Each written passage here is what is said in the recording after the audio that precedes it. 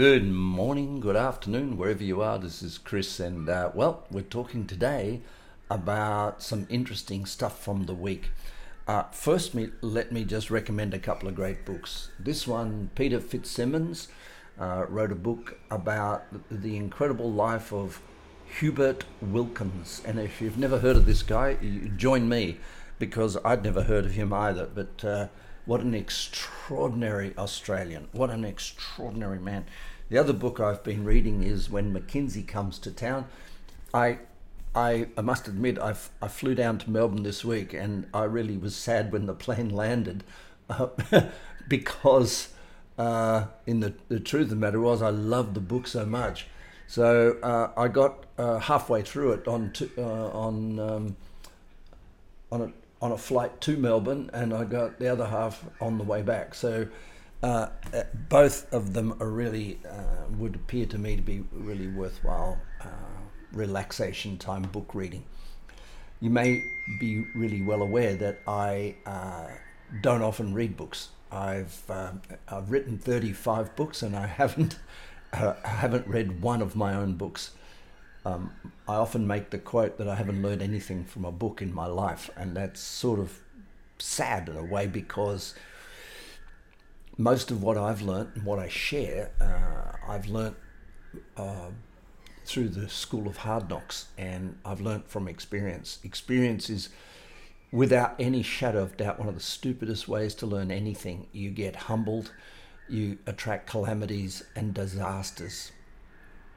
And those things are in themselves teachers, and you learn from them, but it's a really sluggish and very expensive way to learn. It's the old saying that if you burn $10 note, you'll find out that $10 notes burn, but you'll be $10 poorer for learning it. So we have the adage, or I do anyway in coaching, is to say, experience is a really, really clumsy way to learn, so why not learn from mine? Today, I just wanted to talk about something that came up for me yesterday in the process of the day, and it was listening to people who are looking forward to change, which we all are. We always want things to be better. We want things to improve. We want to make the world a better place. We want to perform better. We want to love better. We want to be healthier. We want everything. We have our goals and we have our objectives. But the one thing that I find, most people create the life they love outside of work, but they very often create work they want to run away from, get done and get away from. And I think, pardon me, I'll just turn this thing off. I think it's really important for us all to realize that when we develop a habit of running away from life, we develop a habit that never, it's like a perpetual motion machine. And we develop the habit of when I, the someday I'll, the it'll be great when. And so I think the health of goal setting or vision setting is that it gives you a target. But the illness of it is that it gives you a target, and it doesn't force you to say this is the best it's going to be. Whenever I echo this in a workshop or share it with a group of people, it's quite confronting for people to hear me say that this moment in time is the best moment you're ever going to have in your life. Now, for some people it isn't. For some people this moment in time is the worst moment they're going to have in life, or this moment in time can be infinitely improved. But I think we really need to take stock of this mindset that says, when I. Firstly, this moment in time can be celebrated. It can be celebrated to the point where we say, I am so here, so in this moment in time that I can celebrate the power of now. That's the Eckhart Tolle book, The Power of Now. And it's basically saying that if we can't cherish this moment in time, no matter how bad things are around us, no matter how traumatized things are around us, the ability to come back to this moment in time, say, I'm blessed to be having it. This skill, this ability to spin time, to spin events, to spin circumstances, to give you an act of celebration, is how we deal with our ego. Let me explain.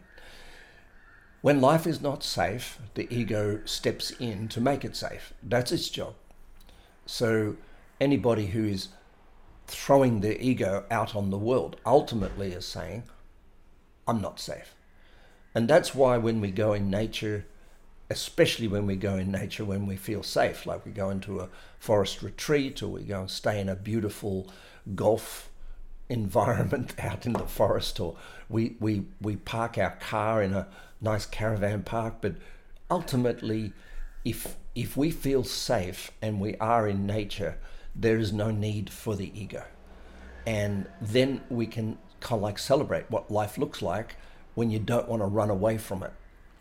But we go into an office and I don't see too many people. I have probably 58 clients right now, and I think 50 of them are safe at work. There's 8 of them who don't feel safe. And to be safe at work is an extraordinary experience because, firstly, you acknowledge the right of people above you to criticize you. You acknowledge the right of them to behave in any way that they deem to be ethical, which is a really big spectrum of behavior. You give them the right to behave with ignorance or with strength or whatever they decide to assert on you without feeling unsafe. And if you start feeling unsafe at work, your ego will come up. And if your ego comes up at work, you'll start working on low priorities because that's the ego. It's making life safe. The way it does so, it works on low priorities in order to make you feel safe. So let's say, for example, I had to walk out my balcony now and walk on a tightrope without a catch net from my apartment across the road into the apartments across the road. It's a 20-meter fall if I slip. It's not safe. So then I will say, well, before I go out there, I want to read a book. I want to go to the kitchen, have breakfast. I'll want to go for a run. I'll want to go to the beach. There'll be a million things I'll want to do that are safe in order not to put myself in an unsafe position. And that's the ego. The ego is looking after me. And we don't blame it for that, because for me to walk on a tightrope from here to the buildings across the road would be certain death, or at least certain cataclysm. So when we start to work with our ego, when we come to work and it doesn't feel safe, we don't have enough money in the bank, or our mortgage is too close to the bone, or whatever it is, or our relationship at home is not great. When we don't feel safe, whether it's emotionally safe, mentally safe, financially safe, spiritually safe, any of the areas of life, if we don't feel safe, the ego comes up to protect us. Now, it doesn't make it safe. What it does, it gives us low priority tasks that make us feel good. So, and those low priority tasks might be even watching TV. It's certainly protecting us from the unsafe, isn't it? When we work on low priorities, nature, which is us, we are nature, we attract calamities, disasters, and humbling circumstances to get us back into life, to get us back on priority, get us back on purpose. What's a calamity? A calamity can be anything that takes place that gives us stress or anxiety. So let's label the first one, calamities, as stress and anxiety. And there are people who take medication for stress and anxiety, but leave the cause of that calamity in place, which is working on low priorities in their life, because other people say they should work on low priorities in their life. They work on low priorities because they think it's a better option than being unsafe, which is working on high priorities. So let's go now to the second one, calamities, disasters. So a disaster in our life is an unexpected shock, a disaster. The death of a friend, going to the doctor and finding you've got cholesterol coming out your ears and therefore you need to go on cholesterol pills for the rest of your life. Arthritis or some problem with your digestion, and suddenly there's a disaster.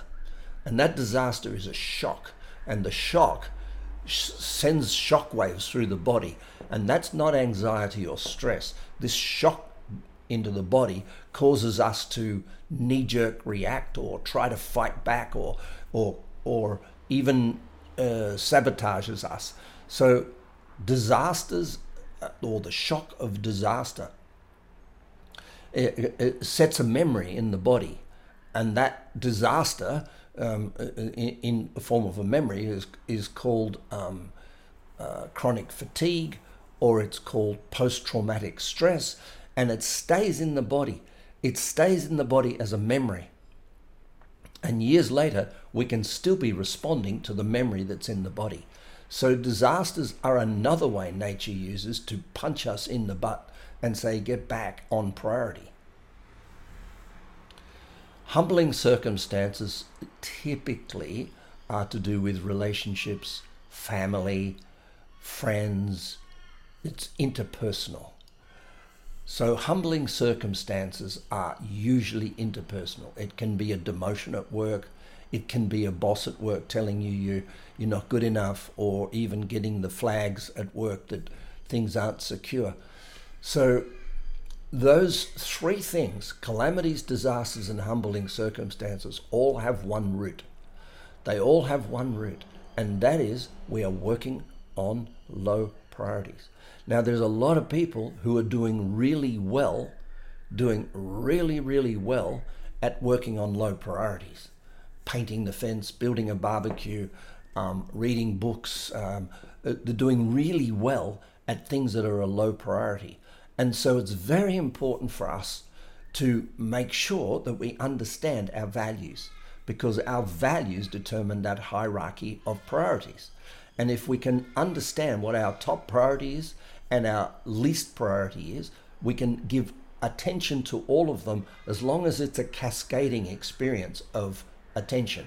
For example, putting the washing out on the clothesline is, to me, a really, really, really, really, really, really low priority.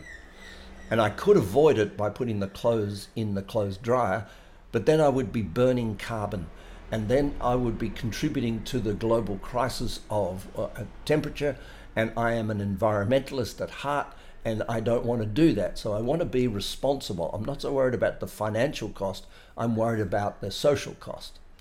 And so my highest priority in my life is social. Those who know me know that everything I do in my work is to make the world a better place, is to open hearts, to get people connecting with each other, to share love, and not be bound up by traditional old systems of identification, such as married once in your life, or one job, or listen to a person, or not be able to say no. And so my whole emphasis, my highest priority ever since a little kid, has been the social good. Now, that's not a religious thing. It just means communication, love, interaction, the ability for a person to turn up, to have great kids, for the kids to get a great parent. All of this is, to me, really important. So me hanging out the washing has very little to do with that if I take it at face value. But if I can link not using the clothes dryer to going out in the garden and hanging up the washing to my social value, to my purpose, I will be really, really inspired by it. The second part of it is health is really important to me. It's a relatively high value to me. And so if I can somehow link putting the laundry out on the clothesline to being healthier, which I do, because I do Tai Chi and I stand there on my tiptoes and I do all sorts of exercises while I'm hanging out the laundry. It must look really funny to people. So And then I get fresh air. I'm out in the trees. I observe the nature. I get inspired by the birds, which again reflects back on me when I usually come in and do a coaching session or a podcast or something like I'm doing now. And so it gives me the opportunity to do more of what's a high priority. So linking my low priorities to my high priorities is really important. And I call that link it or sink it. So that's enough for today. I hope you've enjoyed this. Don't learn from experience is what I'm trying to say. Rather, take the experience of someone else, and that's what I give. That's what coaching is. My experience to save you having to have yours, to keep you away from calamities, disasters, and humbling circumstances, and through a change of mindset, be able to make the world at work safe so you don't feel like continually you're on red alert and need to run away from it. This is Chris. You have a beautiful day. Bye for now.